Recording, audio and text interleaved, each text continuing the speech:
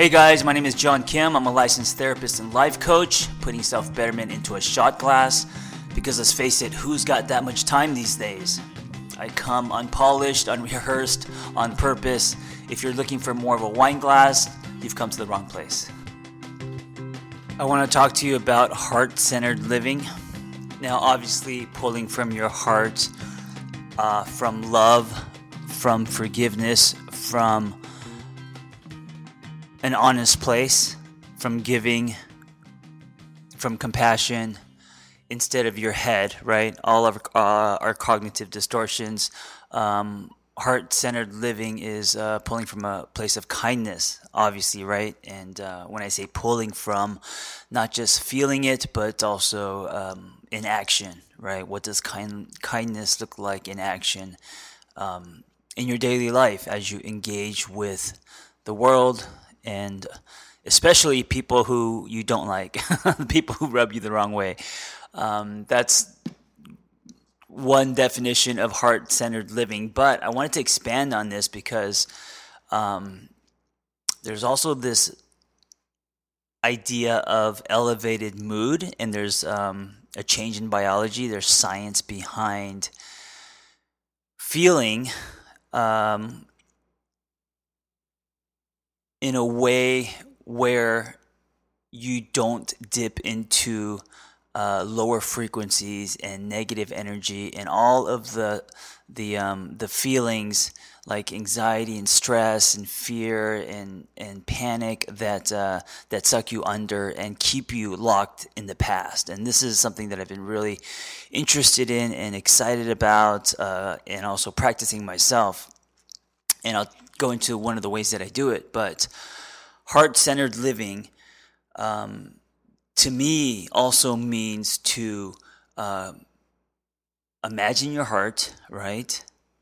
Well, first, calm the fuck down because we are all panicking and running around and, with our to-do lists and all the things we need to get done, and there's worry and all the dread and fear. So first, breathe, relax.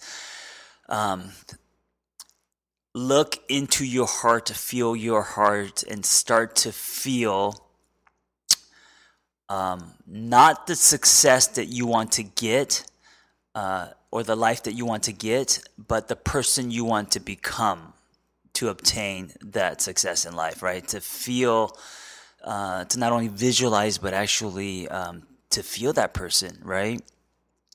And when you do this, you start to live in the here and now and future-based instead of being stuck in the past, right? Because a lot of the feelings that we have every day are the same feelings that we had yesterday because of our thinking, because what we think about today are mostly thoughts we thought about yesterday, and most of our thoughts are negative and worry-based and all of that shit, right? So living heart-based or heart-centered means to stop pulling from your head, your cognitive distortion, right, the battlefield, and instead pull from this feeling. And this feeling is not who you were, but it's this feeling of becoming, right? It's feeling who you want to be, but feeling it as if you already are. And so one of the exercises I do is I go on walks all the time, and it's a meditation walk. And as I go on the walk, I imagine my heart and the way that I feel, and then I start imagining and thinking about how I want to feel as I accomplish my goals, the person that I want to become. And as I start to imagine this person, I actually try to feel that person in the here and now using my heart, right? So confidence, energy. I imagine the life that I want to live and who I want to be, but I imagine it as in I am that today, and then what does that feel like? And then I try to walk into that feeling. So let me give you a quick story. About a year ago, when I sold my book, I was walking I was walking in the streets of San Francisco. Just had a meeting there. My second time there, right? Very just, it was a foreign city to me. And I had a really powerful meeting, conversation, and we were talking about what the title of my book would be. And my publisher said, imagine, if Johnny Cash wrote a book, what would that look like poster wise, right? And so I was walking up and down the streets of San Francisco because I was all pumped, listening to Johnny Cash. And I was thinking about the message of my book and all of that. And I started to, and I think I walked for miles. I started to do this. I started to, in my heart, feel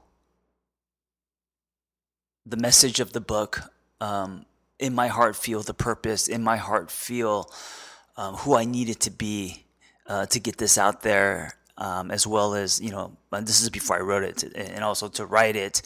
And I started to feel this sense of, it was just like, it was crazy. It was like a sense of certainty.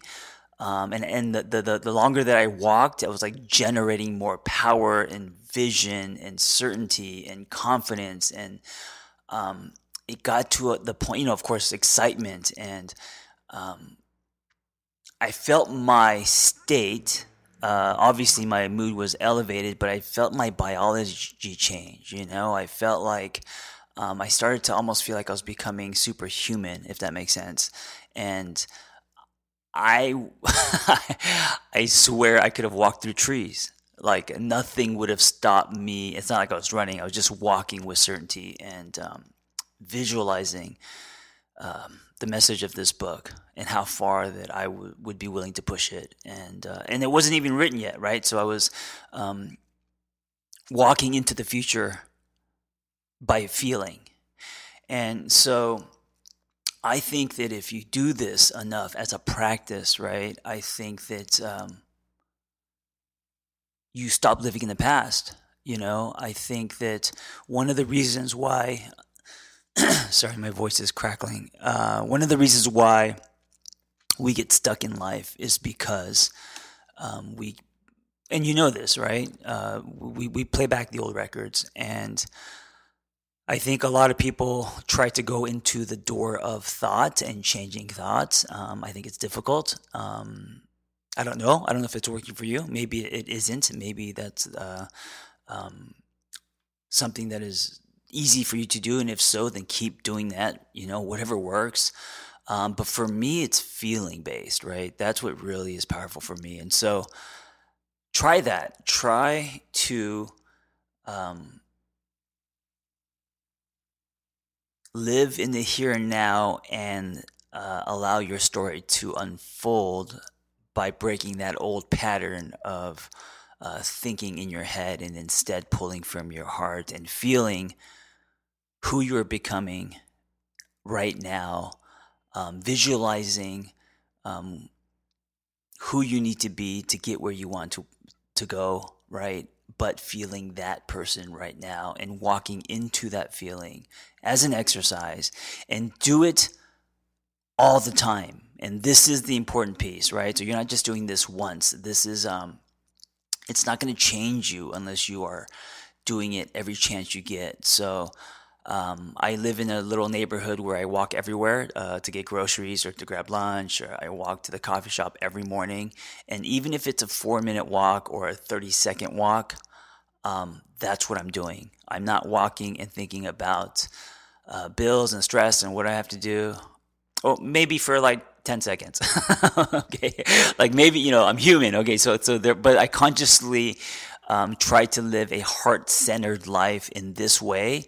And then, of course, heart-centered as in practicing kindness, compassion. I also want to say that when you do that, a lot of people think that being kind and practicing kindness and practicing forgiveness and compassion is like, a lot of people think that, I'm doing that for other people, and you're actually not. You're doing that for you because it's going to give you a better life, right? If not, you're going to walk with stones in your shoe. What's the alternative? to be negative and angry and jealous and controlling and competitive and not wish good and hate people, right? I was very much like that in the 20s, and I'll be honest with you, if you live in that state, you're not attracting, you are going to be chasing, you're going to be lined with desperation, your actions will follow, you will not be likable, you will have no friends, and nothing good's going to happen. And because nothing good's going to happen, you're going to sink deeper and deeper into your quicksand. So, live a heart-centered life, first by pulling from your heart instead of your head, and practicing kindness and compassion. This is the soil, right? That's the foundation. But even above and beyond that, doing walking meditations or focusing on your heart and feeling the person that you are becoming right now, feeling the person that you need to be to go where you need to go, but feeling who that person is right now today. And so this idea of using your heart to become someone instead of using your head and living in the past. Thanks for tuning in. I hope the dialogue was helpful. Listen, guys, if you want to be a life coach, just go to my website, theangrytherapist.com, and click on Life Coaching Training, and you'll find our Catalyst Intensive. There's only two things you need to be a life coach: a story, which everyone has, and a passion to help others. Before you go, I wanted to give you something I made. It's a relationship toolkit because the world needs better, healthier relationships so we can all love harder. So go to theangrytherapist.com/podcast. That's www.theangrytherapist.com/podcast. It's super simple. And we will email you my relationship toolkit.